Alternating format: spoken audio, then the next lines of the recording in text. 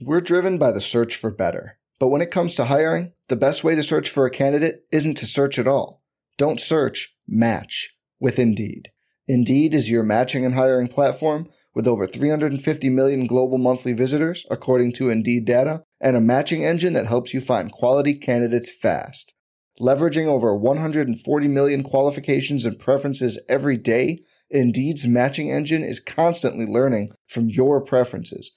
Join more than 3.5 million businesses worldwide that use Indeed to hire great talent fast. And listeners of this show will get a $75 sponsored job credit to get your jobs more visibility at Indeed.com/Blue Wire. Just go to Indeed.com/Blue Wire right now and support our show by saying you heard about Indeed on this podcast.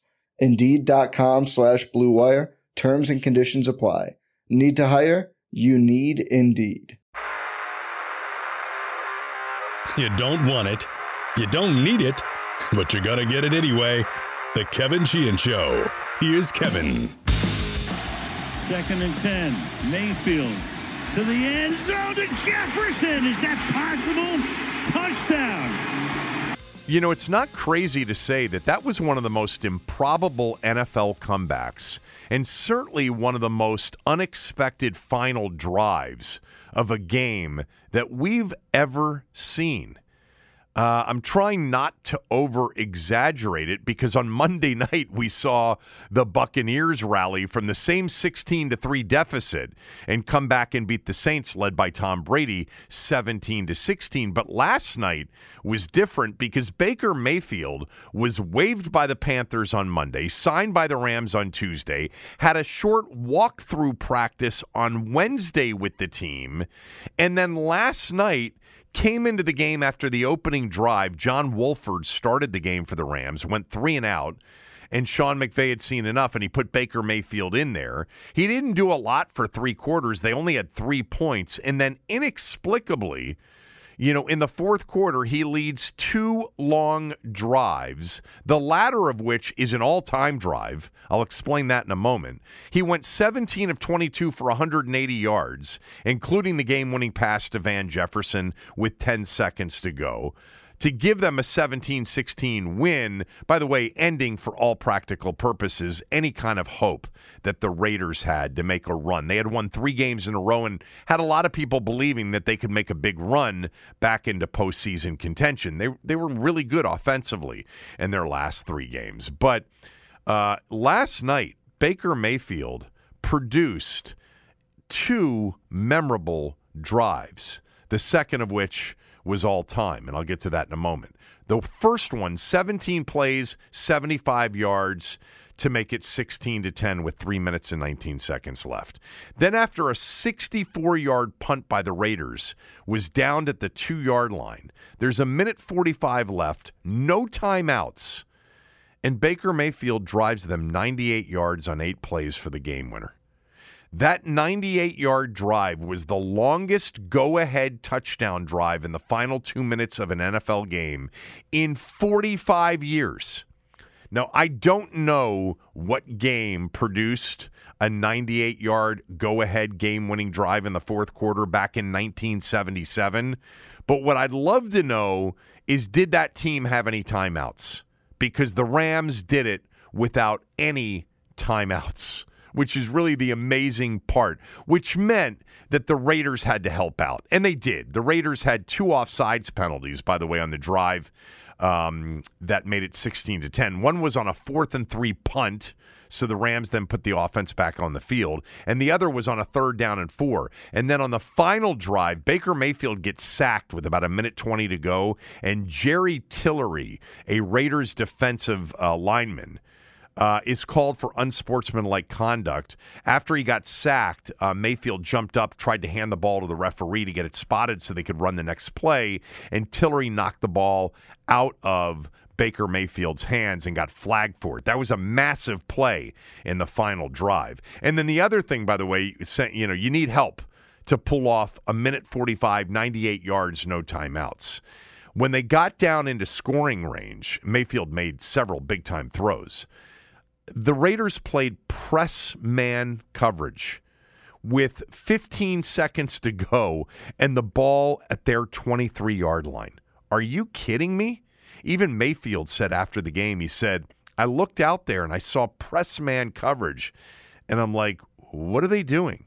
Why aren't they playing in zone? Why aren't they playing, basically 5-yard line-ish, hoping that we throw one over to the middle, they make a tackle, and the clock runs out? They played press man coverage, and Jefferson beat his man, and Mayfield threw a ball that was a dime, and the Rams won 17-16. Here's something I wonder if you guys knew, because I didn't know this before the game last night, but it was very interesting for me to hear Herb Street and Al Michaels talk about it, and then to read about how Baker Mayfield, when he was released on Monday by Carolina, immediately made a plane reservation for Los Angeles. He had a hunch that the Rams were going to sign him. Now, there was some discussion as to whether or not the 49ers would sign him. The Kevin Stefanski, Gary Kubiak, Shanahan connection, the 49ers losing Jimmy Garoppolo, needing to start their 7th-round rookie, Brock Purdy. Would they make the move for Mayfield? But Mayfield knew and had a hunch that it would be the Rams. Well, why did he have that hunch? Well, it was told last night on the air, and then there's a story written about it, a story or two written about it. So back in 2018, when Baker Mayfield had just finished at Oklahoma, he was on his way to the Indy Combine on a Southwest Airlines flight, a flight that Sean McVay was on, the Rams head coach. Now, the Rams had Jared Goff, and they had played well. Sean McVay was sitting in a Southwest Airlines seat, which we all know, first come, first serve. You get, put into those, seating numbers, A, B, C, and then numbers, and you get on and you find a seat, and it's first come, first serve. It is general admission seating. And apparently, Ian Rappaport at the time tweeted out, spotted on the way to Indy, OU, Oklahoma quarterback Baker Mayfield in a middle seat right next to Rams coach Sean McVay on a Southwest Airlines flight. McVay was seated first. Mayfield hustled to sit next to him. And so the story was told last night that Sean McVay actually had somebody in the seat next to him and asked if that person didn't mind moving so that Baker Mayfield could sit next to him. Now, the Rams did not have a pick capable of selecting Mayfield, but the story is that they just started talking football and that Sean McVay became very interested in Baker Mayfield, that he was really impressed with how much he loved ball, how much he knew ball. And by the way, I'm saying that in a way that Cooley would say it, because that's where we first started to hear 5, 6, 7 years ago. Cooley would say, you got to love football, man, and he would talk about certain guys, not necessarily by name, but he would mention some of those players to us behind the scenes, and he'd say, this organization is in Washington just doesn't do its job in finding out whether or not the people they're signing or the people that they're drafting really are the right, fits psychologically, personality-wise. And he's like, if you don't love football, if this isn't going to be your life, if you're interested in a lot of other things at the same level of football, then you're not, no matter how much talent you have, it's not going to work out. And so, Cooley kind of introduced us to all of that. And then you hear all the Shanahan guys talking about it. Mike talks about it. Kyle talks about it. Sean talks about it. LaFleur talks about it. Mike McDaniel talks about it. Kevin O'Connell talks about it. Guys who love ball. They're looking for absolute gym rats. That's what those guys are always looking for. And Sean McVay viewed Baker Mayfield as a gym rat. Now, obviously, it hasn't worked out for Baker Mayfield in the NFL, and there have been personality clashes with teammates and lots of, stuff going on. But maybe it's because he hasn't had a coach like Sean McVay. Like, if Sean McVay can't make Baker Mayfield work, well, then nobody is going to be able to make Baker Mayfield work. But it's interesting that Sean McVay, didn't know this, has always been a fan of Baker Mayfield and signed him during a 3-9 season where they can't go anywhere. But who knows? I mean, Matt Stafford was injured. He's done for the year. It's a UCL, I think that's what it is, elbow injury. And he may be, impacted by this injury next year. But anyway, stunning finish to that game last night, really. I don't think anybody saw that one coming. And maybe a jump start to a career for Baker Mayfield when it's really seemed like in recent years he was on the verge of not having one. We'll see. Coming up on the show today, London Fletcher will be on. And then in the final segment, I'll have my smell test and a few thoughts on Maryland's game Sunday in Brooklyn against number 7 Tennessee. If you listen to the radio show, you probably heard it. If you don't listen to the radio show, I did have Kevin Willard on the show this morning. He was excellent. So if you go to the team980.com, he was in the 7 a.m. hour, so the second hour of the radio show. By the way, speaking of Maryland and basketball, congrats to Brenda Fries. Brenda Fries won her 600th game in 20 years. It's amazing how quickly the time's flown. They beat Purdue last night with a shot at the buzzer. They beat Notre Dame a few weeks ago with a shot at the buzzer as well. So that's 2 buzzer beaters over Indiana-based teams, Notre Dame and Purdue. And they get UConn Sunday at Xfinity Center. But Brenda Fries, man, unbelievable career at Maryland with that one national championship, 3 Final Fours, I think, 1 national championship back in 2006 with her win over Duke. By the way, for the Lady Terps this year, I'm just going to give a quick shout-out, as the kids say, to Abby Myers. Abby had a big game for the Lady Terps last night.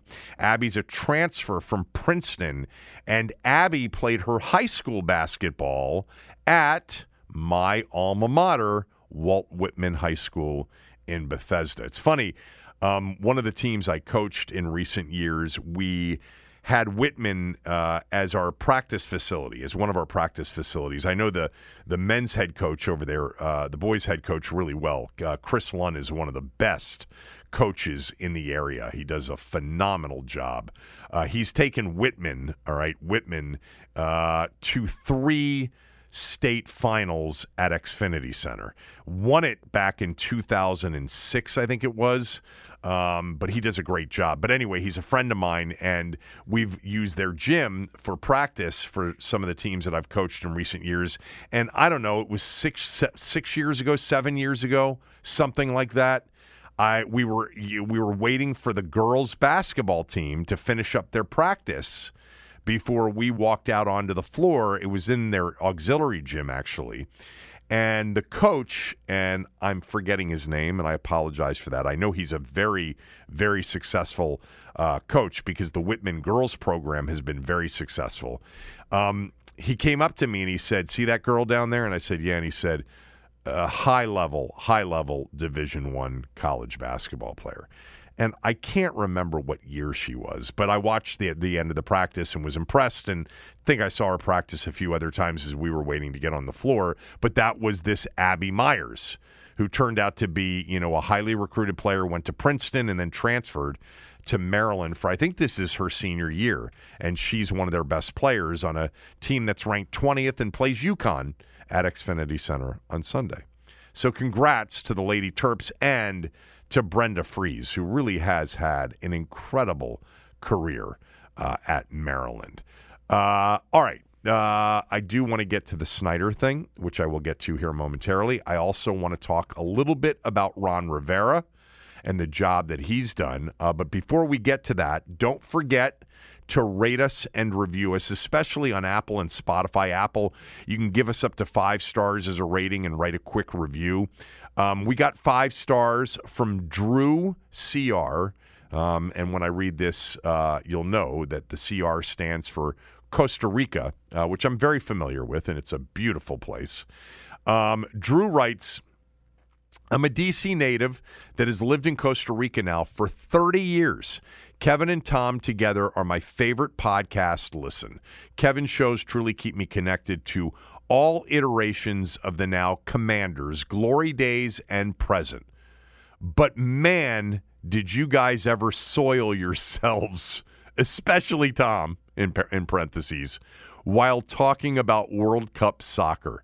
Just like a brain wired to speak English may never grasp how Mandarin works, your upper echelon sports brains, mostly trained in U.S. sports traditions, won't understand the joy of soccer until you actually live the cultural experience and see, feel, and celebrate and suffer together with compatriots what the game represents to all around you on the international stage, especially during the World Cup. Kevin, come on down to Costa Rica. I've been there for a World Cup qualifying match against the U.S. in a couple of years, and will help shift your perspective. You may even end up a Tico fan. I guess that's the Costa Rica nickname, Tico fan. And he says you might even end up a Tico fan just like Neil from Rockville. Thank you, by the way, Drew, for the very nice rating and the nice review.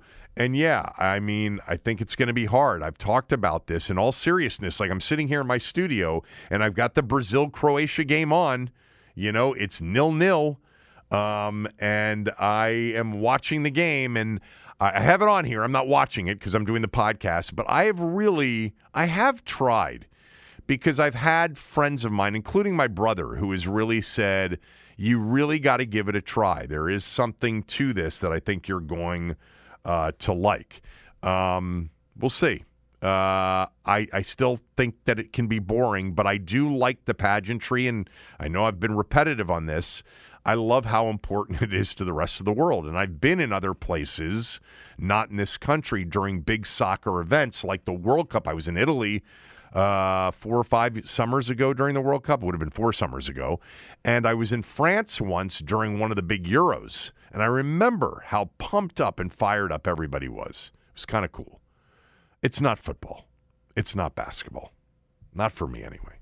Don't forget to rate us and review us if you haven't done that. It really does help. So before I get to the Snyder, House Oversight Reform Committee, 79 pages, et cetera, and to London Fletcher, I did want to just mention this.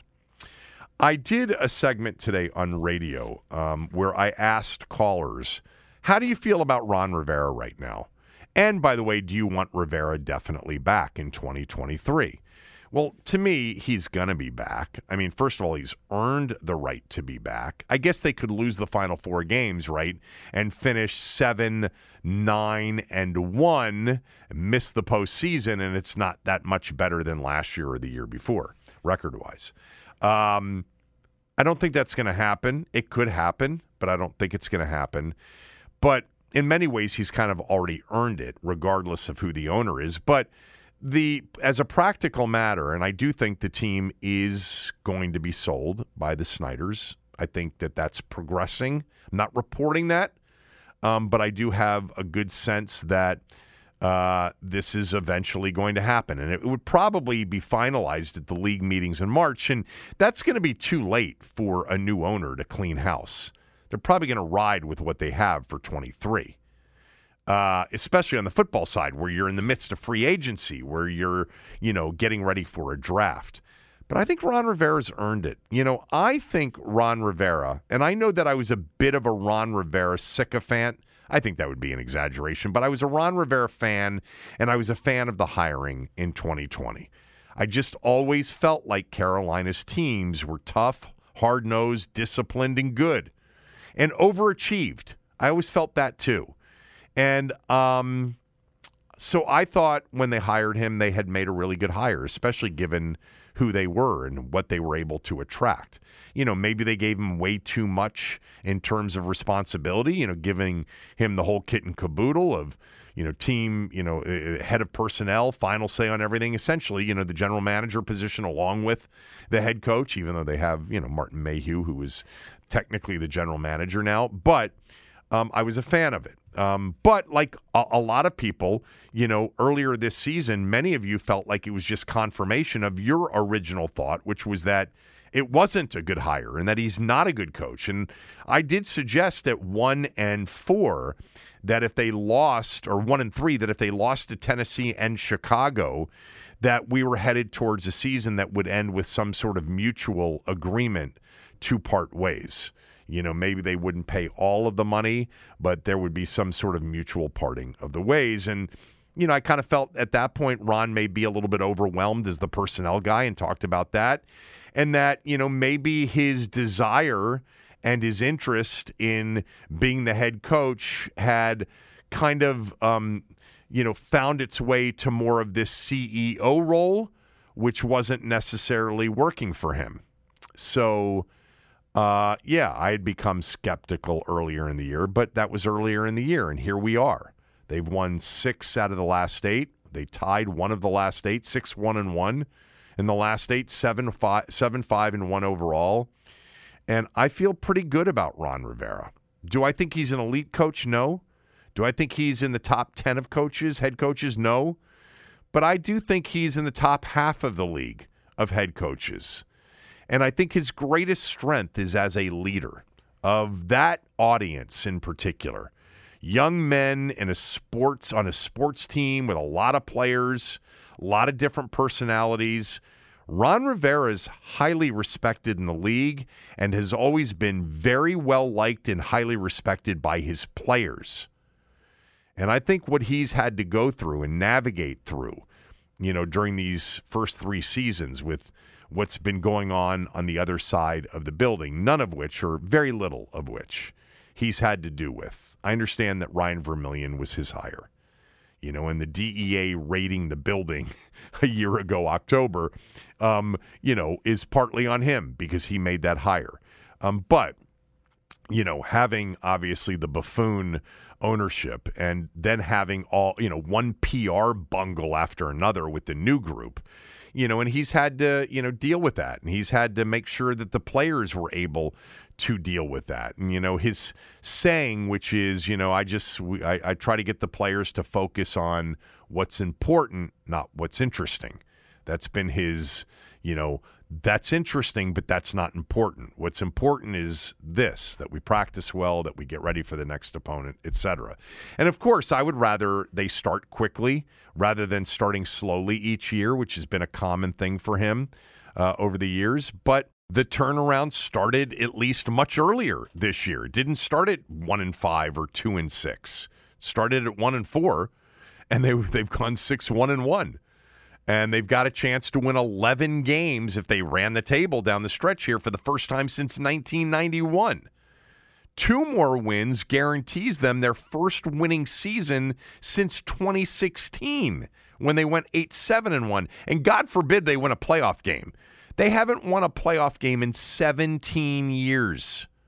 17 years it's been since they went to Tampa Bay and won a playoff game over Chris Sims and the Buccaneers. I mean, not that you guys needed to be reminded of that. I don't know. I think he's doing a really good job. I think he's earned the right to be back next year. I don't think there's any doubt he's coming back anyway. But I think he's really good with kind of getting people all on board and not letting things go in the wrong direction when there's a chance that they can. And with a lot of coaches, they would. I also think that this team is tough. I think it's a tough team physically on defense. I think it's a really good team on defense. And I think offensively, they've got an identity right now. They are still limited. We know this. And, the limitations of not being able to score enough will probably get them at some point here. Maybe once or twice down the stretch here in the regular season and maybe in a playoff game. But I like the job he's doing. All right, let's get to what was the big story of yesterday, and that is the House Committee on Oversight and Reform and the report that they released after, a year, over a year of investigating the Washington workplace and culture. So real quickly, though, I don't want to forget this. A few of you tweeted me yesterday basically saying, why are we doing this? Why is the media doing this? This is a great season we're in the middle of. Can't we just focus on football? I'm with you. I'm with you, but this has nothing to do with the media. I think most of you understand that. But for those of you who don't, get ready, because this is just the first of several. I mean, there are more hammers to drop. I mean, the Mary Jo White investigation, we haven't gotten that report. The Eastern District of Virginia, the criminal investigation, we've got lawsuits. I can't keep track of all of them. I know I say that all the time, but I really can't. But we've known that these things are coming. I mean, with respect to the House Oversight and Reform Committee's report, we knew that it was going to come before January when the Republicans take over Congress. This has nothing to do with the media. This isn't a Washington Post expose on the commander's workplace or anything like that. We've all been expecting this. I guess everybody could have ignored it, but nationally, the national media would have never ignored it. But anyway, there are some really interesting comments, because we got the entire testimony from Snyder's, sit down with Congress, and Bruce Allen's as well. And I'll get to some of that. But for me, the big takeaways, and kind of the headline was Snyder permitted and participated in the team's longtime toxic workplace culture and obstructed a 14-month congressional inquiry, dodging a subpoena, working to dissuade and intimidate witnesses from cooperating, and claiming more than 100 times in testimony that he could not recall answers to basic questions. All right. That's kind of your opening paragraph and headline. Here were my big takeaways, and then I'm going to read from some of the interesting, more football-related portions of the Bruce Allen and Dan Snyder testimony. And then, again, Howard Gutman will be on with us tomorrow, and we'll get into much more of the legal stuff. So takeaway number one for me was this confirmation via Bruce Allen's testimony that Lisa Friel from the league office confirmed to him, and Bruce Allen said this under oath, that it was their belief that the leaks of the Bruce Allen emails to the Wall Street Journal and New York Times, which eventually doomed John Gruden's career, that those leaks came from the team. All right? We've thought from the very beginning that the team was certainly one of the, obvious suspects for who leaked those emails. But according to Lisa Friel, through Bruce Allen's testimony, it was the team, not the league.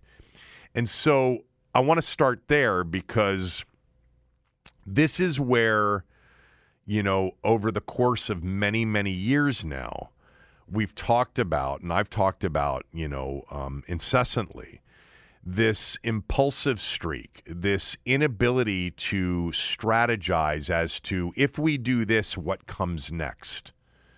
That's never been their mode of operation.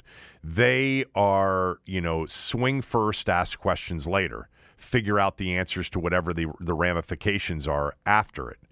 And because of that, they've constantly gotten themselves into tangles over and over and over again. That's not their biggest problem. Their biggest problem is an owner who's unwilling to ever take accountability. It's always been, as I've said for years, it's always been someone else's fault. And this investigation produced enough material. Once again, they're the victims. They didn't know what was going on. It was Bruce's fault, and before it was Bruce, it was Vinny's fault. And before it was Vinny, it was Marty's fault or Spurrier's fault or Zorn's fault. It's always someone else's fault, not theirs. But what you get with the confirmation that they are the source of the leaks. And remember, the leaks initially went to the Wall Street Journal, and Tommy on the podcast mentioned the connection between Andrew Beaton, the reporter for the Wall Street Journal, and Dan Snyder, because months before those emails were leaked to the Wall Street Journal, Beaton had written this embarrassing puff piece on Snyder. We talked about how just incredibly void it was of any factual information, and a lot of big stuff that was just missed. And it was clearly a bought and paid for puff piece in the Wall Street Journal, of all places. Amazing. But Beaton was then, a few months later, in October of 21, the one that started the process of breaking the Bruce Allen emails. And then the Times got a hold of it, and then, Gruden was done. Done. And we said at the time, it makes sense. Snyder hates Bruce Allen, and he wants to blame Bruce Allen for everything that's gone on here. So if he makes Bruce Allen look like a homophobe and a misogynist and a racist, then all the fans will understand it was Bruce's fault. I'm not the bad guy. Bruce was the bad guy. But per usual, they just never think a few steps ahead. This thing was, for all intents and purposes, in October of 2021. This was kind of a dying story. And the leaked emails brought Congress into the equation. The Congress Oversight and Reform Committee decided to investigate the Washington toxic workplace culture after all of those emails leaked. So Snyder brought on this investigation himself. If they are, unless Bruce Allen perjured himself, if they are the source and they did leak this, and there are reasons to believe and connections to be made that would lead everybody to kind of have a sense that Bruce Allen's telling the truth here under oath, that they were the source of the leaks, they did it to themselves again. Because it was done. Now Congress gets involved a couple of weeks later, initiating this investigation, which leads to Tiffany Johnston and Jason Friedman's testimonies in that roundtable and beyond, which leads to the Mary Jo White investigation, which leads to all of these attorney generals getting involved on the business stuff, which leads to just a mountain of, thing after thing after thing that finally gets him to sell the team. Finally gets the league to put the pressure on him to sell the team. Finally gets Jim Irsay to speak up for all of the other owners. We can't stand this guy. Get him out. I mean, he did it to himself. Now, as Tommy always says, the passage of time has never treated Dan Snyder or this organization very well. So whether it was leaking those emails, which turned out to be a boomerang that came back and hit him upside the head, and really was the beginning of everything that we've gotten since.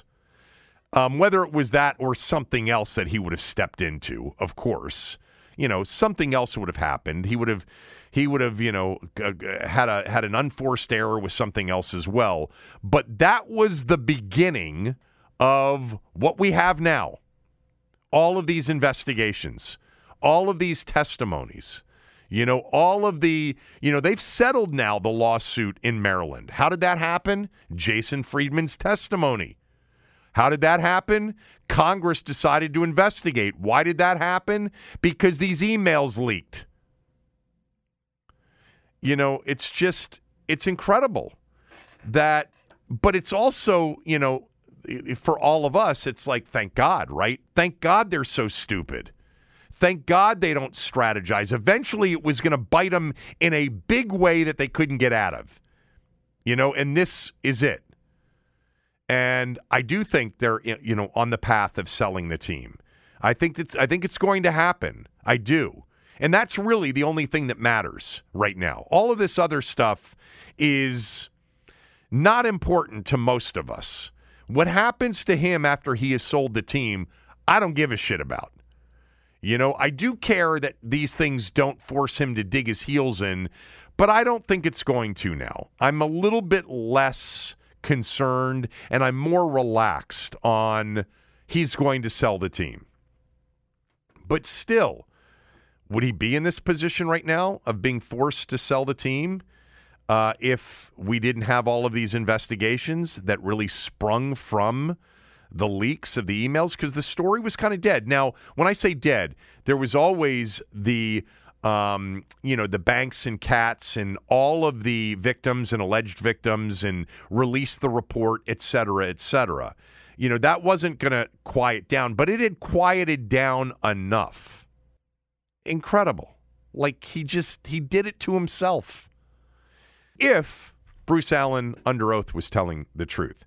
The second thing that really stuck out to me was the $10 million fine that the league put on Dan Snyder and the organization back in June of 21 as a result of the findings of the Wilkinson investigation. Remember, Roger Goodell had some very, very terse statements about misogyny and bullying and sexual harassment and toxic workplace, and then really, at least they thought, really lowered the boom with an unprecedented $10 million fine. And by the way, Tanya Snyder is going to become the co-CEO and be more responsible and hands-on with the day-to-day responsibilities, implying that Dan had been suspended. And I remember Howard Gutman saying to us at the time, this isn't a $10 million fine. The team's just going to donate to charities $10 million that the league tells them to, and they're going to write it off. It's going to be a benefit. And sure enough, what came out of this report was that Snyder's legal team negotiated the terms of the fine, allowing Snyder to pay $5 million to the NFL, with the other $5 million sent to approximately 22 charitable organizations within the Washington region, a deal that may have allowed the team to take tax deductions for its charitable contributions and payments to the league, thereby conferring a benefit to the Commanders. So we certainly were made aware of this possibility by Howard Gutman back in June of 21. And sure enough, it's true. The team wasn't really fined. And remember, Tommy and many other media members got calls from Dan Snyder lawyers saying, hey, don't write that he was fined. He wasn't fined. The team was fined. And Dan was not suspended, so don't write that. And when Tommy mentioned that, I remember sitting here with Tommy and saying, oh my God, they just don't get it. They should be begging for a severe penalty and punishment. They need this thing. They need people to believe that this thing has real teeth to it, that the commissioner and the other owners are really coming down hard on Dan. But of course he can't do that. That would admit that he had culpability in this. It's never his fault. Make sure, lawyers, that you tell the media people in town that I wasn't fined. I didn't do anything wrong. It was the team that did something wrong, and I have not been suspended. And all the time, the best thing that would have benefited him would have been Dan Snyder was fined the largest amount in the history of the league, $10 million, and has been suspended for 1 year from being involved with his football team. His wife, Tanya Snyder, will take over the day-to-day operations. But no, he couldn't see a step ahead, and it was one step ahead. Because the reaction would have been, wow, they really got after him. Now, a lot of people wanted to see the findings of the Wilkinson report. You know, a lot of those women that came forward with the expectation that that report would be made public. And there were a lot of others who obviously came forward with the expectation that they would be protected and that whatever they said would be, essentially redacted, or, it would be anonymous. So you would have always had some of the push from that. But if he had been really severely punished, I said this at the time, again, the thing would have gone away a little bit more. Like now that the perception was slap on the wrist, especially when Dan, Dum-Dum, was out there having his lawyers tell media people, wasn't Dan, he wasn't fined. No, dude, it's in your best interest to be punished. It's in your best interest for people to think that you've been punished severely. This is what people want. They want some blood for what you've done. Not just for what you've done with the toxic workplace, what you've done to our football team. But no, he couldn't take even that. Didn't think he deserved that. That's narcissism at the highest level. And it's so bad when it comes to strategy. The fact that he had people telling people in the media that he wasn't fined, that he wouldn't really accept any of this, and that he negotiated it with the league. And remember, Goodell made this decision pretty much on his own without going to the executive committee, which was a big complaint from some of those owners in that Maskey column from like 7 months ago, where the owners really felt like he wasn't punished enough for what the Wilkinson investigation found. But, you know, the problem is that he wouldn't allow himself to be punished that much. They, according to this, negotiated the terms of the punishment, of the fine. When, again, they should have all come together and said, no. We need this to really feel big. You need to be punished, and people need to believe that you've been severely punished. Because after all, what does an owner being suspended really mean? I mean, with him, I don't know. You think he's not telling Tanya what to tell people when they're at home? I mean, if he had just taken a severe suspension, if he had thought 2 steps ahead or a step ahead on leaking the emails, he actually may still own the team. Or he does own the team. He may actually still not be in a position where he's going to have to sell the team. It's really incredible. You know, for somebody that I've been told is so innately bright and intelligent, his lack of awareness, self-awareness, his inability to read the room, the dumb things that he and his organization have done, it's unbelievable.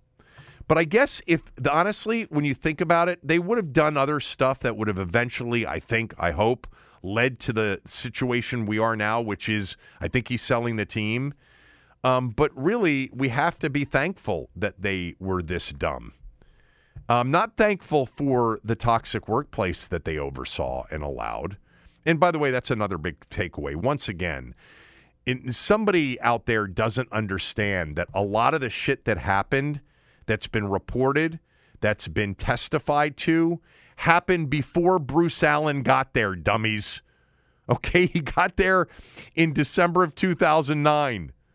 Okay, you have so many other things that happened that clearly, you know, you can draw a picture of how awful the workplace was. I mean, you had Michelle Tessier, a PR director from 2000 to 2004, who just said things that went on there weren't even normal. You had a headhunter in Virginia, you know, in the early 2000s that stopped sending employees, part-time or full-time, to the Redskins because of how their employees were treated in the organization. I mean, the guy David Pauken worked for the organization from 2001 to 2006. A lot of the Jason Friedman stuff is prior to Bruce Allen getting there. It still amazes me that nobody says, hey, maybe we should shut up on the Bruce Allen thing. Okay, and just say, you know, for a long period of time and not define it. Dan wasn't hands-on, but this report definitely describes a situation in which he was hands-on. And that'll lead me to this, and then we'll wrap it up and get to London Fletcher. There were several pieces of testimony from both Bruce Allen and Dan Snyder's sit-down with Congress that were more football-related. Now, you might ask, well, why were they asked football questions? I think what they were trying to do, what Congress was trying to do, is they were trying to establish Dan's involvement in the organization. Because he so tried to say, I don't know, I wasn't there, 100 times, saying that he didn't really have an answer for their question because he didn't know. He wasn't aware of any of it. They were trying to establish that he was actually much more involved. And so they got into some of the football situations. And I wanted to, maybe some of you have read some of these already, but one of them had to do with Trent Williams and the Trent Williams saga. And in Bruce Allen's testimony, there's a question that reads as follows. So there's a series of emails that you started on June 5th, 2019. It's an excerpt from an article about Trent Williams not being at minicamp, and the article states that Williams is upset with how the team's medical staff handled a recent health scare. And there's a little bit of a conversation about it, and then you say, as in Bruce, let the games begin. And so essentially, what did you mean by that? And so Bruce Allen says, the Trent Williams situation, you're simplifying a little bit too much. Trent did have a problem with the medical staff. He was upset at the doc for not discovering that he had a medical issue. And he couldn't put a helmet on to be at minicamp, but he was holding out because he wanted a new contract from the team. And Trent and I had a great relationship until all of this, and still did during this time, especially during this time. And we could have re-signed him. He's an elite player. He's a great football player. And Dan said no. He said not one dime. Fine him the max. And that's what we did. So the memory of the Trent Williams saga was when Trent Williams finally reported, remember he had to do it in October of the following season, or he wouldn't, earn the right for his contract to count as a contract year. I'm forgetting the term for that. Anyway, tolling contract, I think. Anyway, Trent really put the blame on Bruce Allen publicly and said he's still all good with Dan. And that was, where we said, there's Bruce being petty. Although, to be honest with you, and I've said this many times, I think this story on the Trent Williams situation was more an equal sharing of blame. I think Trent has some areas here which perhaps he hasn't been completely forthright about with respect to what happened during that time. I can tell you this, and I said it at the time, that they're all pissed off with him. Dan, Bruce, everybody. Well, apparently Bruce says he wasn't pissed off, but Dan was, because they had Trent's back. Remember, during the marijuana suspensions, one of those during the 2016 season in which they were making a playoff push and he missed 4 games during that stretch. And so Dan had it with him. No way. We're not giving this dude a new contract, And he's got to stop saying things that we're medically basically, we got all these issues with our medical staff, whatever. But interesting, right, that, Bruce Allen, under oath, said, no, Dan was the one that killed the Trent Williams thing and said not one dime. My belief, big picture, on players like Trent Williams, Kirk Cousins, Brandon Sheriff to a lesser degree because he had a different coaching staff. I think players with options and smart guys that looked at this organization wanted out. I don't think they wanted to be here. I think Trent wanted to be in a winning organization, somewhere where he could win, and he knew, he wasn't going to win here. I think once Sean McVay left, and we've been through the Kirk Cousins thing many times, but I think Kirk just realized this was not the group of people he wanted to be around. I think a lot of, adult players realized that this was a group of buffoons that they just didn't want to be around and end up, putting their careers into the hands of. So I think Trent got what he wanted, which was out. If Washington, and probably knew Washington wasn't going to give him the big contract extension, even though Bruce says that they were willing to do it and he wanted to re-sign him. So that was one thing. There was a Dan Snyder Q&A on his involvement in the acquisition of Carson Wentz. And again, I think what they were trying to establish is how involved were you really? Question, were you, Dan Snyder, involved in acquiring quarterback Carson Wentz? Dan's answer, no. It was actually Martin Mayhew's entire strategy. I called Martin after congratulating him. I was ecstatic about it, and they called me prior to the move and said, we're doing this, and I jumped for joy. Question, beyond congratulating him and jumping for joy, what, if anything else, was your involvement? They called up. We owned the club, me and Tanya, and both Tanya and I called Carson Wentz and congratulated him, went to dinner with Carson and his wife to welcome him to D.C. at our home.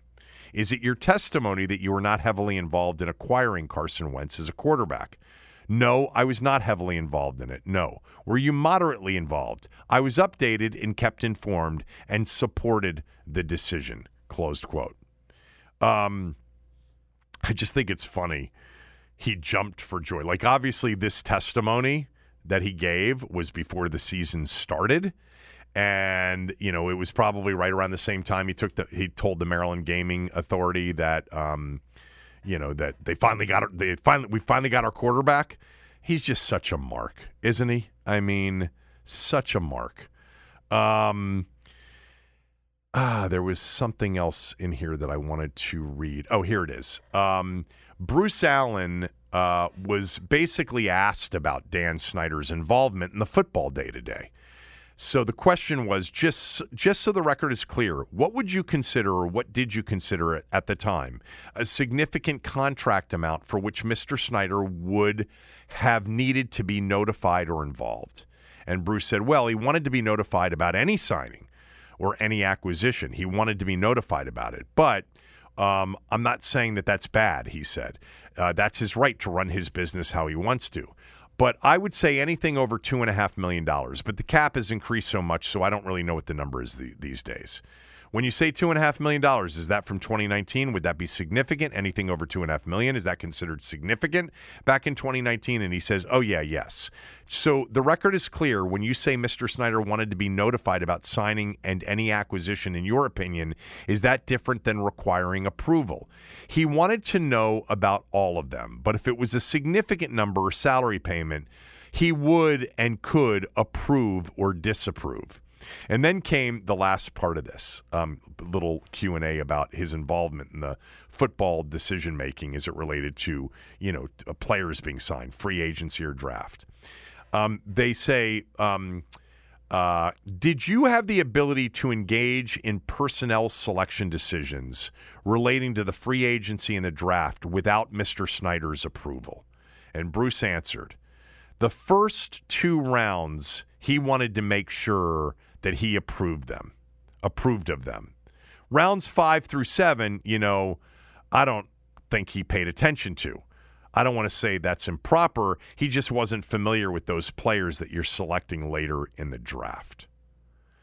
So the first 2 rounds, as we know, go back to the 2019 draft, the one that he hijacked and had the football people do something that they didn't want to do, which was take the late Dwayne Haskins with their first overall pick.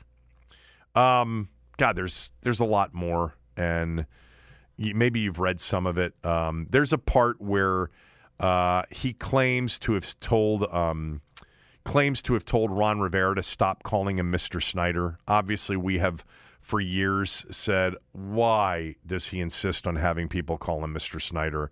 Well, apparently, he was asked about, do people not look at you, or are they told not to look at you in the building? Are they told to call you Mr. Snyder? And he goes off on this tangent saying, I've actually called Ron to say, stop calling me Mr. Snyder in these press conferences, but Ron won't stop doing it. He actually didn't answer the specific question that was asked, but I thought that was interesting too.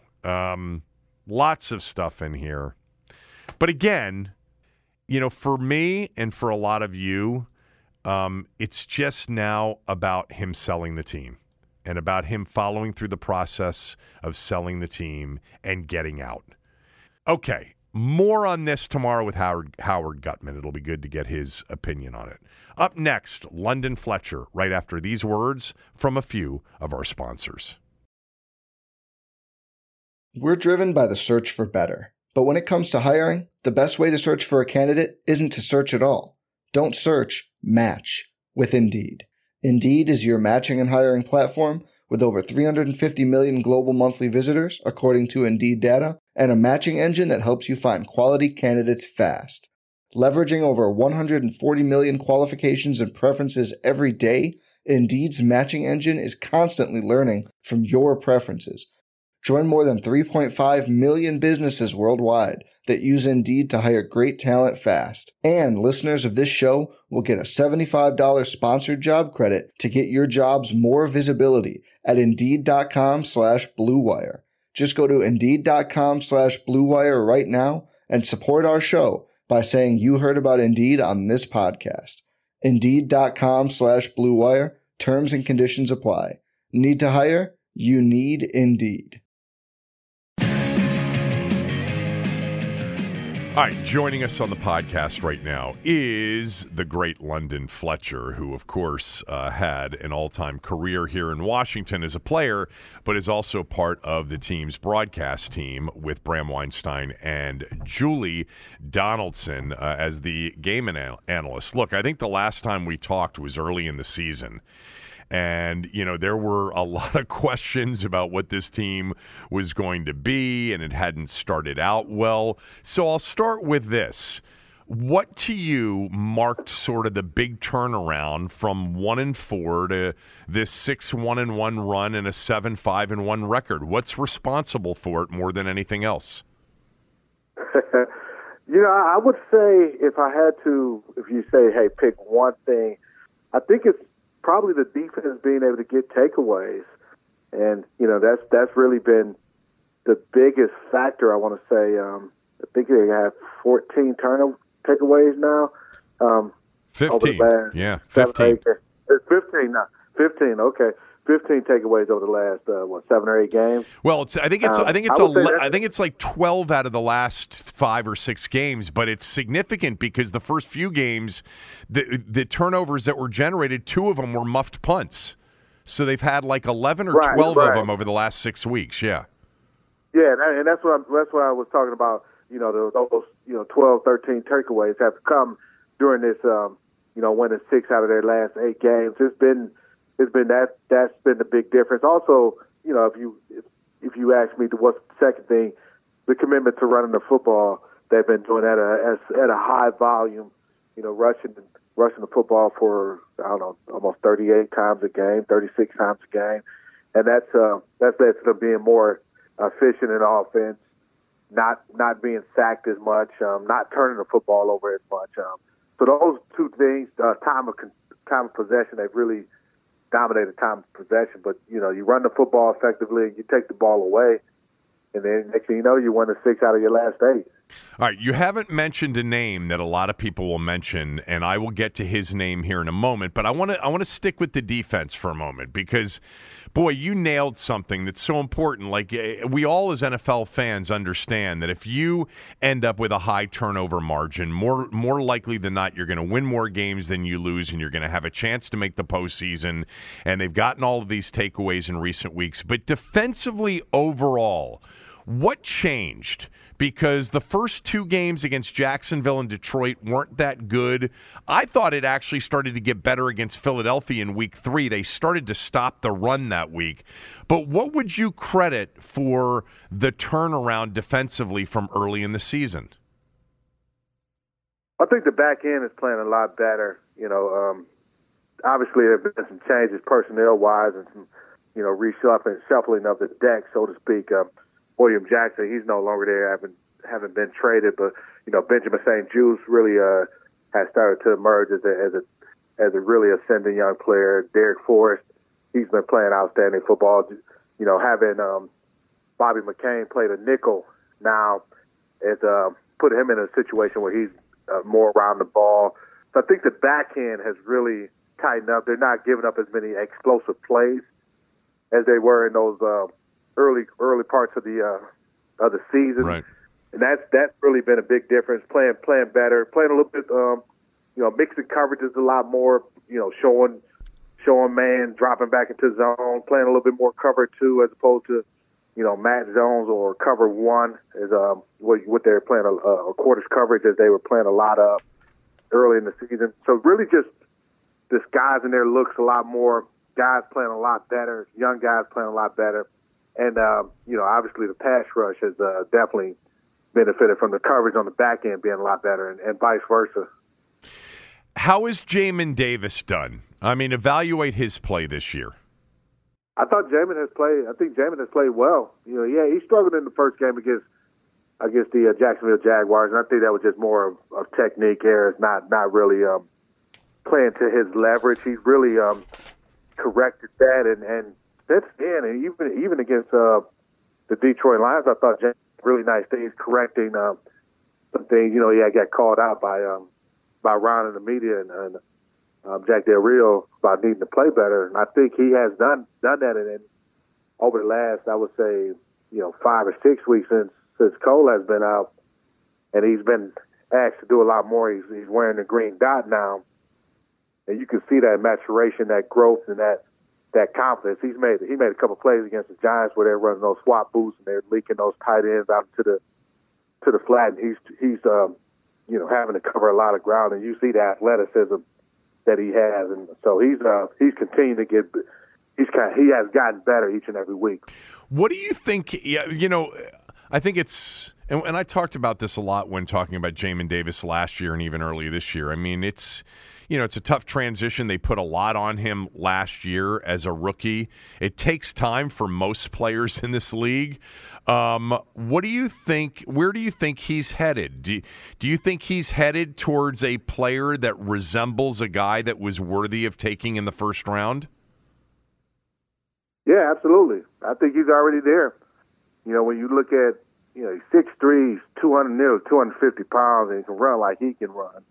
Really good at blitzing the quarterback. He's done some really nice things on the coverage aspect of things. And when you see the growth that he's made this year over last year, you mentioned there was a lot being put on his plate. You go from playing in a defense as an outside linebacker, and I don't know how much they even cut him at all in college. Everything is coming from the sidelines in terms of, the defensive call. They're giving you signals and a card or whatever, tell you what the defense is as far as now you have to come in the huddle, call a defense out, get lined up, play the middle linebacker, and make your checks and adjustments. That's a lot for a young player to do. So I mean, he's definitely ascending to being he's where in my book he's already proven he's worthy of he was worthy of that first round draft pick. How much have they missed Cole Holcomb and will miss Cole Holcomb the rest of the way? It's hard to say how much because I mean they're winning. So it's when you've been winning and the defense has been playing well, it's like, okay, how much can you say you're missing? But I will say this: you miss his playmaking ability. There's some things that you definitely, there's some times where we've allowed the run to get away from us a couple of times. I'm sure, whether it was against the Giants where they had some runs against us, and Falcons I can't even remember who Falcons. Yeah, the Falcons. I'm like, man, these guys started to run together. The Falcons had some success running the football, so you definitely, I feel like if Cole was in there, and nothing against anybody else, I'm not trying to knock anybody, but, Cole was our leading tackler. He's still one of the top tacklers. He's missed, how many games? 4, 5, 6 games? Yeah, I don't even know what it is. It feels like that now. You're right. Yeah, so moving forward, it's hard to tell. I mean, we're going to play the Giants again. The 49ers, they run the football better than as well as anybody in the National Football League. So, he'll be missed there. But definitely wish he was out there. Yeah. I was curious. I mean, I think, the combination of Allen and Payne has been as good as any combination of interior defensive tackles this year in the league. And then you throw Sweat in there and some of the other guys. I said recently, and you weren't on the 2005 team, you were on the 2007 team, which was coached by Greg Williams, that I think we're seeing the best defensive football that this franchise has played since that 2005 team. But the 2007 team, certainly at the end of the year, was playing really good defense as well. I mean, where do you kind of rank this defense right now in your, era of being a part of and then, following Washington football? I remember watching those that 2004, 2005, Washington defense because, I played for Greg in Buffalo, so I watched them. I knew what schemes they were playing, and they had Cornelius Griffin was playing outstanding football. Marcus Washington was playing great. You had Sean Taylor. You had corner Sean Springs playing outstanding football. Yeah. I think Smoot was here and Carlos Rogers. So, all those guys are playing outstanding football. In terms of the guys that we had, our 07, my first 3 years, we were top 10 defense every year. Yeah. The one thing we didn't do that they're doing better than us. They're taking the football away. We didn't give them many. You didn't give them many yards. We just didn't take the football away like they're taking the football away. So we didn't have the pass rushers like that. We just were a tough, gritty group. You just weren't going to move the ball against us. We didn't have the sexy sack numbers and the takeaways. But I guess you would have to, when you look at the turnover, you probably have to compare them to the 05 team. I'll take your word for it and kind of co-sign that. Well, I mean, I like the 2007 team, too. I mean, I remember some of those games. I mean, especially at the end of the year, the game in New York that you had to win on a Sunday night. The playoff game was really good up until the end, in Seattle. But, the only game that Here's what I'll say about that 07 team is we only had Sean for 8 games? Exactly. I think half the season. Sean Taylor. That's the thing that we never got to see, and he was really ascending in terms of just from what I saw, during my short time with him. From the when I was brought in here, they were bringing me in here saying, "Hey, look, we need you to be a leader of this, be the leader of this defense." And obviously they want me to be a playmaker too, and I get here. Sean was a tremendous leader in his own right, and just his work ethic, his talent, man. That was just I'm watching him, like some of the things he could do. He was as physically gifted as any defensive player that I had played with, and I played with some Hall of Famers, and it was like, man, this guy's just scratching the surface, and so tragically we were only able to, didn't see him reach his full potential.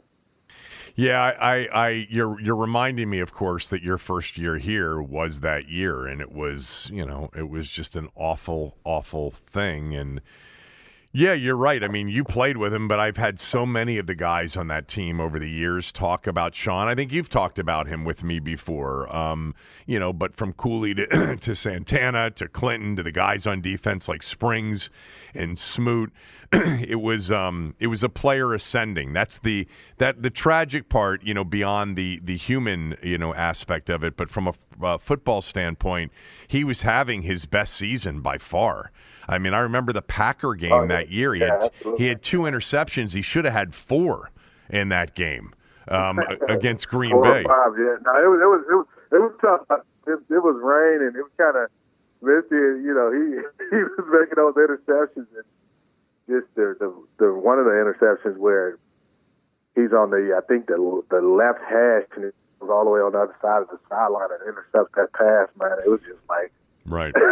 Who does that? Tell me what you think watching Allen and Payne play together. I think I'm watching the 2 best defensive tackles in the National Football League, and I know you said they were playing as well as anybody else. I'm going to correct you. They're playing better than any other duo in the National Football League. I'll wait for you to name another duo. No. I think they're the best duo. I think they're the best duo. I agree with you. Definitely as a duo. I was about to say, because if I'm waiting for you, we'll be here all day. And we'll be here next Sunday. No. We're taking the field again. I don't have an answer for that one. No, they as a duo, they are the best inside defensive tackle pairing in the league right now, no doubt. Yeah, and they're just so disruptive. Not only stopping the run, getting penetration, you see all the tackles for loss that they have, but also when it comes to rushing the passer, and it's rare that you see guys with both that combination, be able to stop the run and get after the passer. We knew what John was able to do last year, coming off the great year, and then this year he's taken that up even another level. But it's the play of Deron Payne where he's mentioned where he's just finished in those plays now, where he's getting to the quarterback. I have the 8.5 sacks and been a dominant run stopper and all those things, but those guys are the two best defensive tackles in the National Football League. It's funny that you mentioned tackles for loss, because it was one of those things that, for whatever reason, I don't think I ever really looked at that in previous seasons. And earlier in the season, I went to look at the numbers, and Deron and John were high up on the list, and I just pulled up the updated list. Deron Payne is tied for second in the league in TFLs with 15. Max Crosby, by the way, after last night, is number 1. And John Allen is also at 15. Both of them are tied for second in the league. And then, by the way, Montez is tied for 8th. And it's one of these stats, too, London, that I never really thought about, but every player on this list is a great player. Nick Bosa, Zadarius Smith, Brian Burns, Micah Parsons, Judon, Myles Garrett, Danielle Hunter, Von Miller, Khalil Mack. I mean, Von Miller hasn't played in weeks, and he's still, in the top 20 in TFLs. It's the great players in the game end up with a significant number of tackles for loss, and I would guess it's just because there's so many plays that they're in the backfield, right? No, yeah, absolutely. It's obviously the sacks, but also the disruption, the penetration, right. to stopping the run, getting after the quarterback, and getting after the earning the right to rush the passer. You got to stop the run, and anytime you get penetration in the opponent's backfield, and you're able to create those TFLs and get an offense behind the chains, where whether it's goes from 1st and 10 to 2nd and 12 or 2nd and 13 or things like that, where you get those negative yardage plays, it just puts you in a better position to be able to win 3rd down. Yeah, exactly. It's just impressive to see. All right, let's flip it over to the offensive side, because in going through the reasons for their turnaround, you mentioned defense, you mentioned the running game. How much credit do you give to Taylor Heineke? You have to get some. How much? You got to give credit to Taylor because he's not taking as many sacks. I know, although he got sacked 5 times against the Giants. Right. But prior to that, I think he had only been sacked. And I'm not in analyst mode. No, I think he had only been sacked like 9 times. Exactly. It was 9. In his previous 5 starts, I want to say it was, and one of them was the sack that he took a knee on against the Eagles when they ended up getting a penalty at the end of the game. Right. Good point. So yeah. and he had two straight games without being sacked going into that Giants game. You got to give credit to Taylor because he's made plays. He's been efficient in the passing game. They're not asking him to sling it around on a week in and week out basis 30 plus times a game because they're running it so well. And he also has he knows when to throw the check down. He's been getting to whether it's his tight ends in the check downs or his running backs out of the backfield. So that part of it definitely has helped, and Taylor deserves a lot of credit the way the team has played lately. So you're not sounding to me, and I want you to be able to tell me how you really feel. There's an endorsement there with respect to some of the plays that he's making, and I think we all see what he did at the end of the game on that 4th and 4, or some of those 4th downs against Indianapolis, or the 3rd and 9 throw to Terry against the Packers. I mean, we've gone through all of them, but at the same time, overall, do you think he is limited and that he's limiting the offense? No. Well, maybe I didn't do a great enough job. You asked me about Taylor, and I mentioned that the running game has been the reason why I thought the offense was playing so well. And hell, he just handed the ball off. Right. No, that's all true. Right, so in terms of Taylor, he brings the energy to the offense, to the team that they feed off of, they vibe off of. I mean, I'm at every game. I see the energy and what he brings to the team. I see the playmaking. He's made some plays where you're like, man, that's a big time throw. The 4th and 4 play that he made, against the Giants. So I'm like, where the hell is he throwing that football? I thought I'm up in the booth like he's throwing it away, and he was throwing it. He was throwing it to Curtis moving to his left. So he's made a lot of plays to be a part of this winning 6 out of the last 8 games. So that's what I was saying. I was talking more about the running game. No, I appreciate you adding to it. I just, the conversation, obviously, with a lot of the fans and being, in sports talk radio and taking calls, it's been, there's definitely a split feel on Taylor. That's the way I would describe it. Some people feel that, obviously the team loves him and there's a leadership and there's a baller aspect to him and he's a fierce competitor and all of that is true. And at the same time, it's hard. Yeah, go ahead. No, it's hard to kind of quantify or put a value. And there's some intangibles that he brings to the game that the stats aren't going to show. Like Taylor's going to make some plays and make some throws that, there'll be a throw or two. He's like, damn, what were you thinking? Yeah. And he'll throw one or two. Hopefully it's not two, but he'll throw an interception or two to the team. He's like, Taylor, what were you thinking? And he'll admit, I made a bad decision there. But the great thing about him is he has that ability to move on to the next play, and then when it comes time and you need a play to be made, especially on a critical moment in a critical situation, and he makes that play that, quite frankly, we weren't getting from Carson. I mean, in the beginning of the season, and that's the difference, and that's the reason why he's there as the starting quarterback. Enjoy it. He's not going to be a 300-plus passer per game. That's not what he's going to be, nor do I think this team is built that type of way. That I don't think that's the best way they should operate. Continue to lean on the running game, and he's going to make enough plays for us to continue to win games.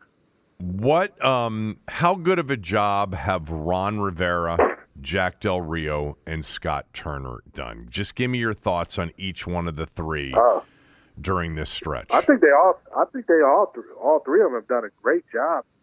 It starts with Ron. When you start 1-4, and we all saw the stories being written about the team, and people's jobs are on the line and all the uncertainty surrounding the team, but his leadership and his ability to get the guys focused and get them to where now we're a half a game out of a playoff spot, or whatever it is. That's it. Now.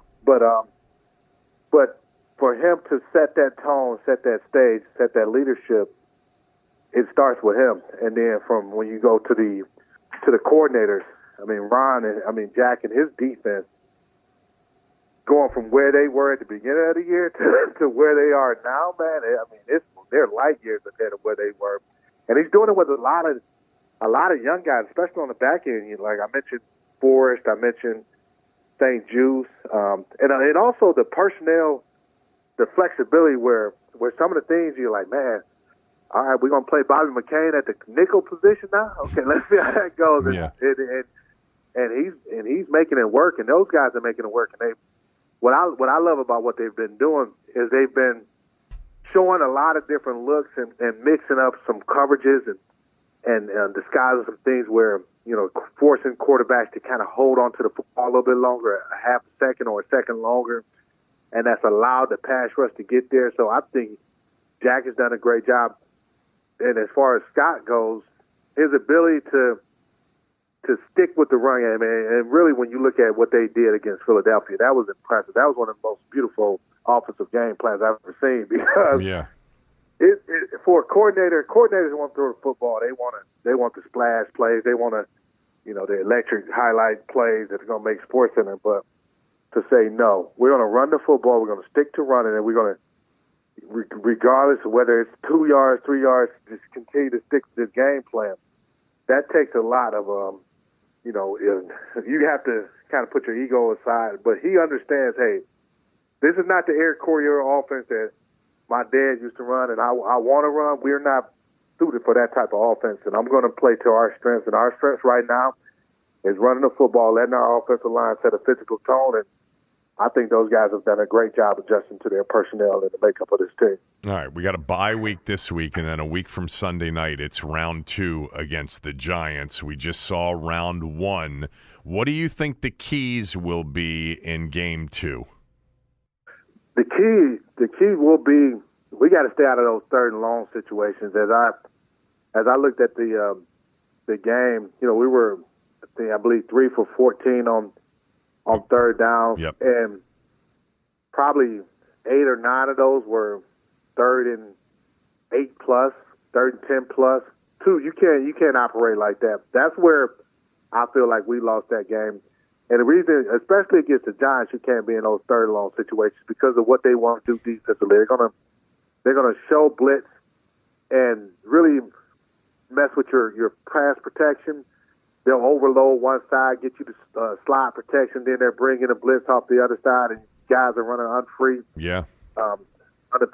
Running free to your quarterback, and then they're either playing man-to-man or dropping back into zone coverage, forcing you to hold the football. So we can't live in that world of third and long situations. That's not our best football. In that game, London, and I talked about this on Monday, their average third down in that game was 3rd and nearly 9. They had a 3rd and 21. Yeah.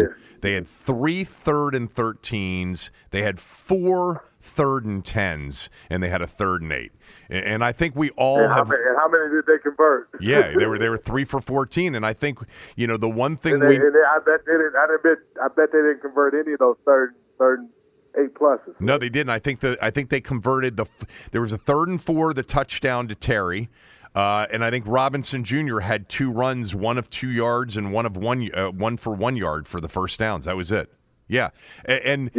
And when they've been in this situation, like they were in the situation, I think, against Minnesota as well, they're basically like 5 of 20. In the game that they lost during this stretch and in the game that they tied, they're 5 for 24 on third down with way too many third downs. Right. Yeah, that's what I'm about to say because, third down, being 5 for 25 is one thing, but what really needs to tell the story is what were those downs and distance. And you just mentioned how many were 3rd and 9 plus their average, 3rd and 9 against the Giants, and I don't know what it was against the Vikings, but yeah they can't. And a lot of those were, a couple penalties, questionable penalties, things like that. No, you're right, and sacks, false starts, stuff like that, where it's hard to operate when you get behind the chains. And we were talking about this goes back to the tactics for losses. As we were talking about Duran and Jonathan and how that impacts third downs, where when you're operating like that, it's tough to convert third downs when you have that many yards to go. And that's kind of the overarching point about the offense. And Cooley pointed this out yesterday and earlier in the week with me. And we've actually talked about it all year, is that there's this small margin of error for this offense. And that is, because you're pretty much hitting singles down the field, you can't afford, a Cole Turner holding penalty. You can't afford, a missed protection and a sack that drops you into 2nd and 15. They've got to stay ahead of the chains. I mean, it's a small margin for error, but when they get it right, like they did against Philadelphia, they can beat anybody, especially with that defense. So that leads me to this. What do you the NFL, you're watching the other teams in the NFC. Where does this team fit in the NFC right now? Where do you see it after another 4 games? I see them, I see them in the playoffs. I see them, I don't know if obviously they're not going to be in the top 4 spots, but I can see them, as high as 6. I don't think they'll be able to catch Dallas, which will be in the 5th spot. So I can see them as high as 6, but definitely in the playoffs. And so, and I kind of feel the same way. Do you think that they're a legitimate threat to win a game or 2 when they get there?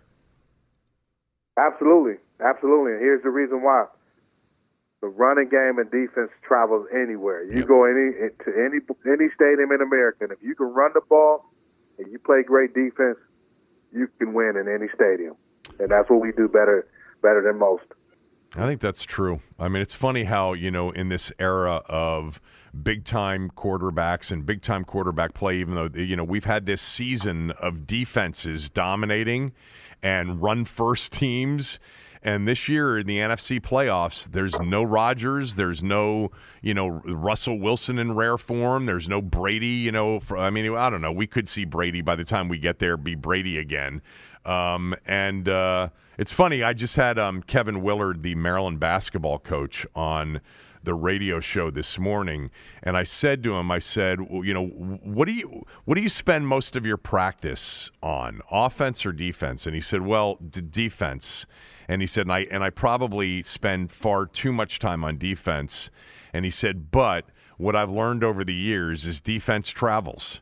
And we're going to have off shooting nights on the road in particular. And if we play really good defense, we're still going to have a chance to win. And I think we've seen that in the NFL over the years. Like a really, really good defense travels. And, I mean, some of those Ravens teams, but, I mean, that's going back a ways. But anyway, I get your point. No, it's just again, I know this is the NFL and people want to see the big-time throws and the 50-yard touchdown passes and all the throwing it all over the yard. But when it comes time to win football games and you're talking about winning on the road, they don't talk about, hey, bring your passing game. They talk about bring your run defense, your run game, and your defense. Because if you can run the ball, it also eliminates the crowd noise. It takes you out of shotguns. It takes the false starts and giving the opponent the advantage in terms of pass protection or pass rush. So you're not you're allowing the crowd to get in there. And when you can play stout defense and when you're taking the football away, because defensively, you can go anywhere. Like I thrived on going to an opponent's stadium. Like I love that challenge. Like, all right, let's go in here and take over their stadium. Like that's what you thrive on as a defensive player, to be able to go in there and impose your will on a team and come out of there with a victory. I think there's something thrilling, actually. I don't know. This might just be me, but in football in particular, to watch in a big game, maybe a playoff game, the road team go in and shut another team down and win with defense. There's something really. Like, I remember some of those Ravens teams that did it, and there's something that's thrilling because it's so especially when they're real physical. By the way, before I let you go, I do want to mention, so that everybody continues to keep an eye on this, but London is one of the 28 modern era Hall of Fame semifinalists for the 2023 class.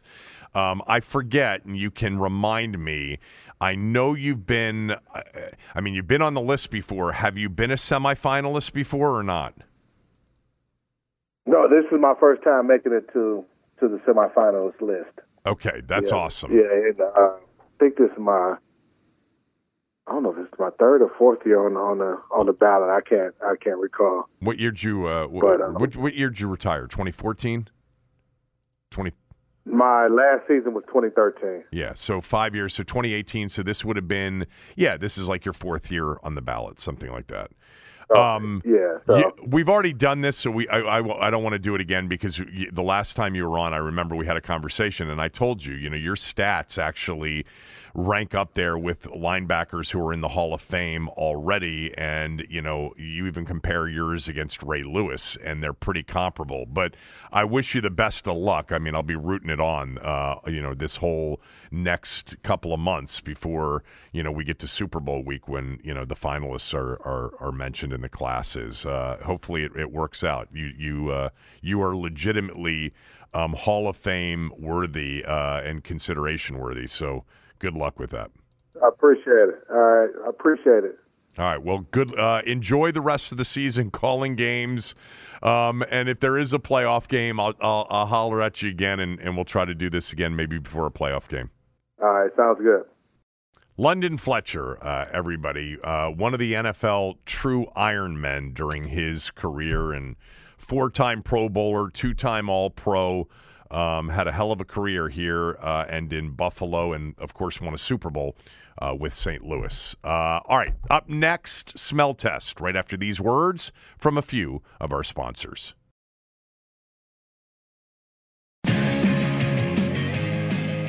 The smell test brought to you by our good friends at MyBookie. Go to mybookie.ag, use my promo code KevinDC, and they will give you free money. Yeah, they'll double your deposit all the way up to $1,000 if you use my promo code KevinDC. My bookie's got fair point spreads, fair pricing. Some of you are paying far too much on a loss.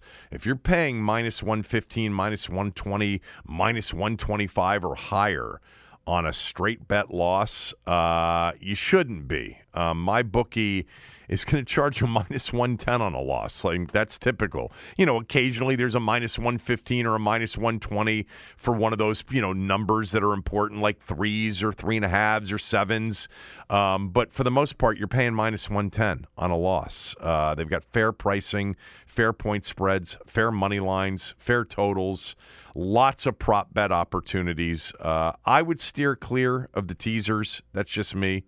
I don't think that they created teasers for you to win money. That's not my experience.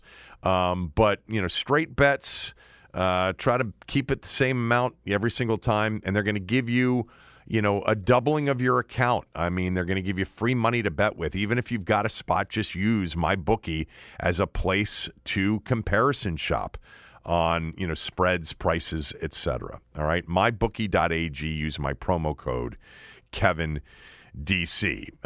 Smell test last week, 4-2. That's 9 winning weeks in the last 11. One of those 2 winning weeks was a 500 week. I understand that you didn't win money on that week. I know how it works. Trust me. But still, 9 out of the last 11 weeks have been money. And last week was so close to being even better than it was. I mean, I don't know how the Jets didn't cover against Minnesota. They were down there twice at the end. If they stick it in, Braxton Berrios dropped a touchdown pass with a minute to go. I'm sure Cousins would have driven them down the field, and they would have kicked a game-winning field goal, but at least you would have covered. Did you like the way I slipped in? Cousins would have obviously driven them down the field. Well, he's only got 6 fourth-quarter comebacks this year. Yeah, I should have gotten that one. But we can say that about a lot of wins and a lot of losses every week. 4-2 is not bad. Let's try to go 4-1 this week. I've got 5 selections on the smell test. I really was close to giving out the Rams last night. I talked about it on radio that I liked the Rams. I bet the Rams personally. There was actually some conflicting information on where the sharp money was. Even though the public money was on the Raiders, there was just some stuff that made me a little bit leery. And I'll tell you, some of these Thursday night games when you get late in the year, a little bit dicey. You just don't know who's going to be into it, who's going to be healthy, who's going to feel good. And look, for most of the game, the Rams did not look correct. But they got it done with Baker Mayfield at the end. All right, let's start with the game that actually, to me, stuck out more than any game on the board this weekend. Late window Sunday afternoon game, Carolina at Seattle.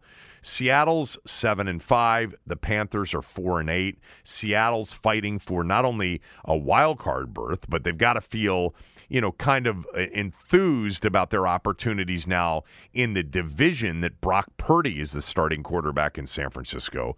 How the hell is Seattle only a 4-point favorite over Carolina?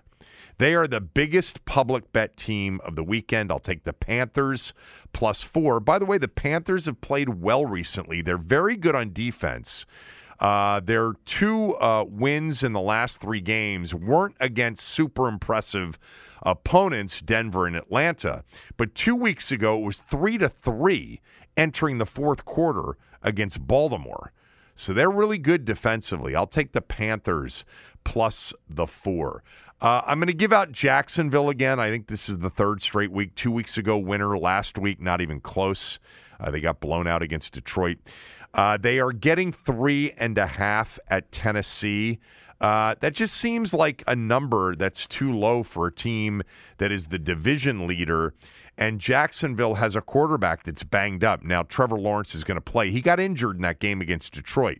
One of the reasons the game got sideways, because Jacksonville couldn't keep up with the scoring with him off the field. But they're getting 3.5. The public loves, is absolutely in love with Tennessee. So I'll take the Jags plus the 3.5. Interestingly, and I'm not going to make the case for this, but if Jacksonville were to pull off the outright upset Sunday and win at Tennessee, they would be 5-8, and Tennessee would be 7-6. They'd be 2 games back. and they finish the season with the Titans at home. They still have to play the Cowboys, though. So that, my point is, if they ran the table, they'd actually have a legitimate chance to win the division at 9-8. And who knows? The Titans could potentially lose enough games to bring Jacksonville back into the mix and make that season finale mean something. Because the Titans, the rest of the way, at 7-5 right now, if they were to lose, they'd be 7-6. They got the Chargers, the Cowboys. They do have the Texans in there before that season-ending game in Jacksonville. But I like Jacksonville this week, plus the 3.5. Do you know that Cleveland hasn't lost to Cincinnati since 2019? They've won 5 in a row against the Bengals. They are getting 6 at Cincinnati, with Cincinnati on a 4-game winning streak and having beaten Kansas City in their last game, Tennessee the week before that, and Pittsburgh the week before that. So they are rolling right now, the Bengals are. And a lot of people now like the Bengals to win the AFC Championship, especially if they're able to get the home field advantage and host, Buffalo or Kansas City in Cincinnati. The line's less than 7. The public's pounding Cincinnati. I'll take Cleveland and Deshaun Watson plus the 6. On the road at Cincinnati. And then the Chargers are getting 3.5 in the Sunday nighter against Miami. I'll take the Chargers plus 3.5. I don't know if I pointed this out earlier this week. I know I did it on radio. The Chargers right now are allowing 5.43 yards per rushing attempt. If this holds up, it'll be the most yards allowed per rushing attempt in a season since Washington in 1959. Okay, 63 years that would be.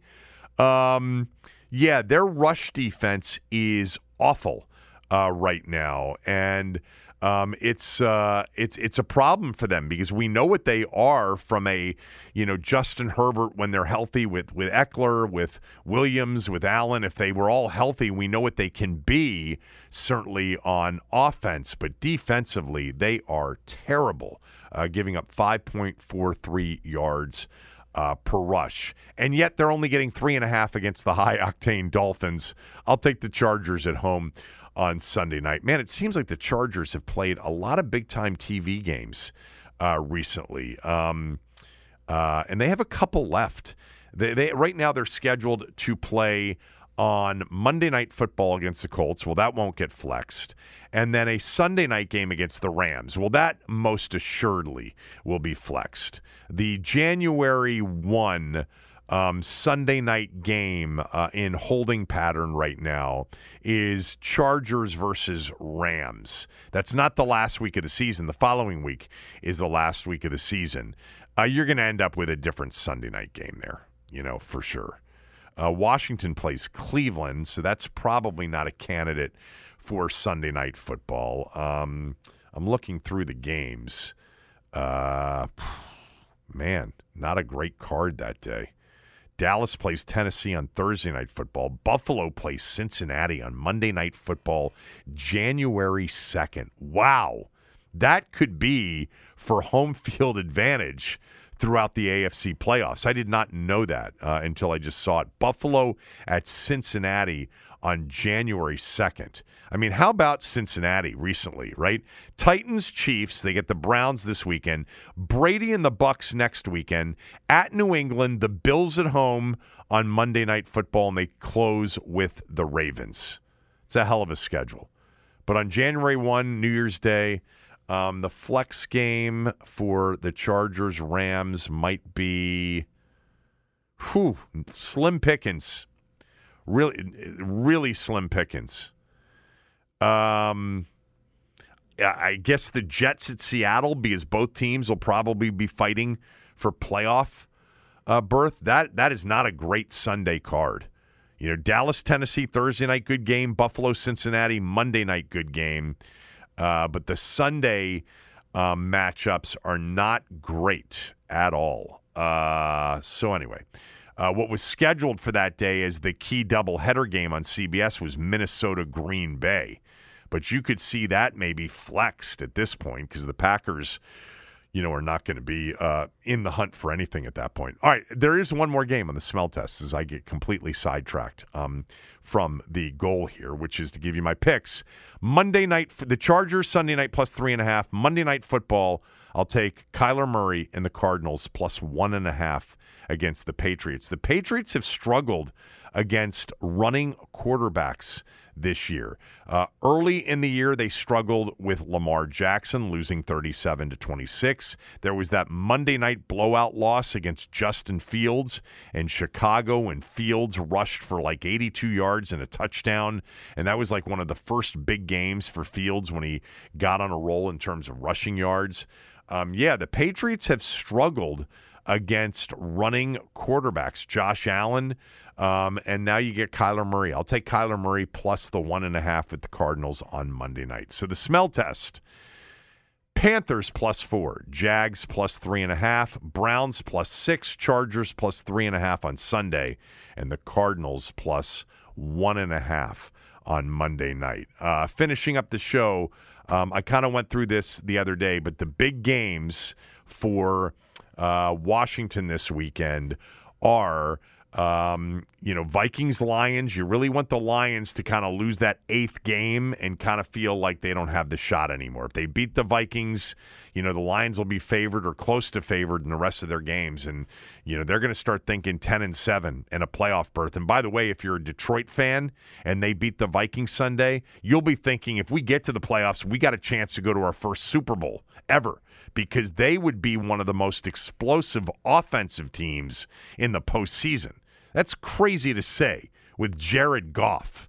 But Amon-Ra St. Brown has become a top 10 receiver in the game.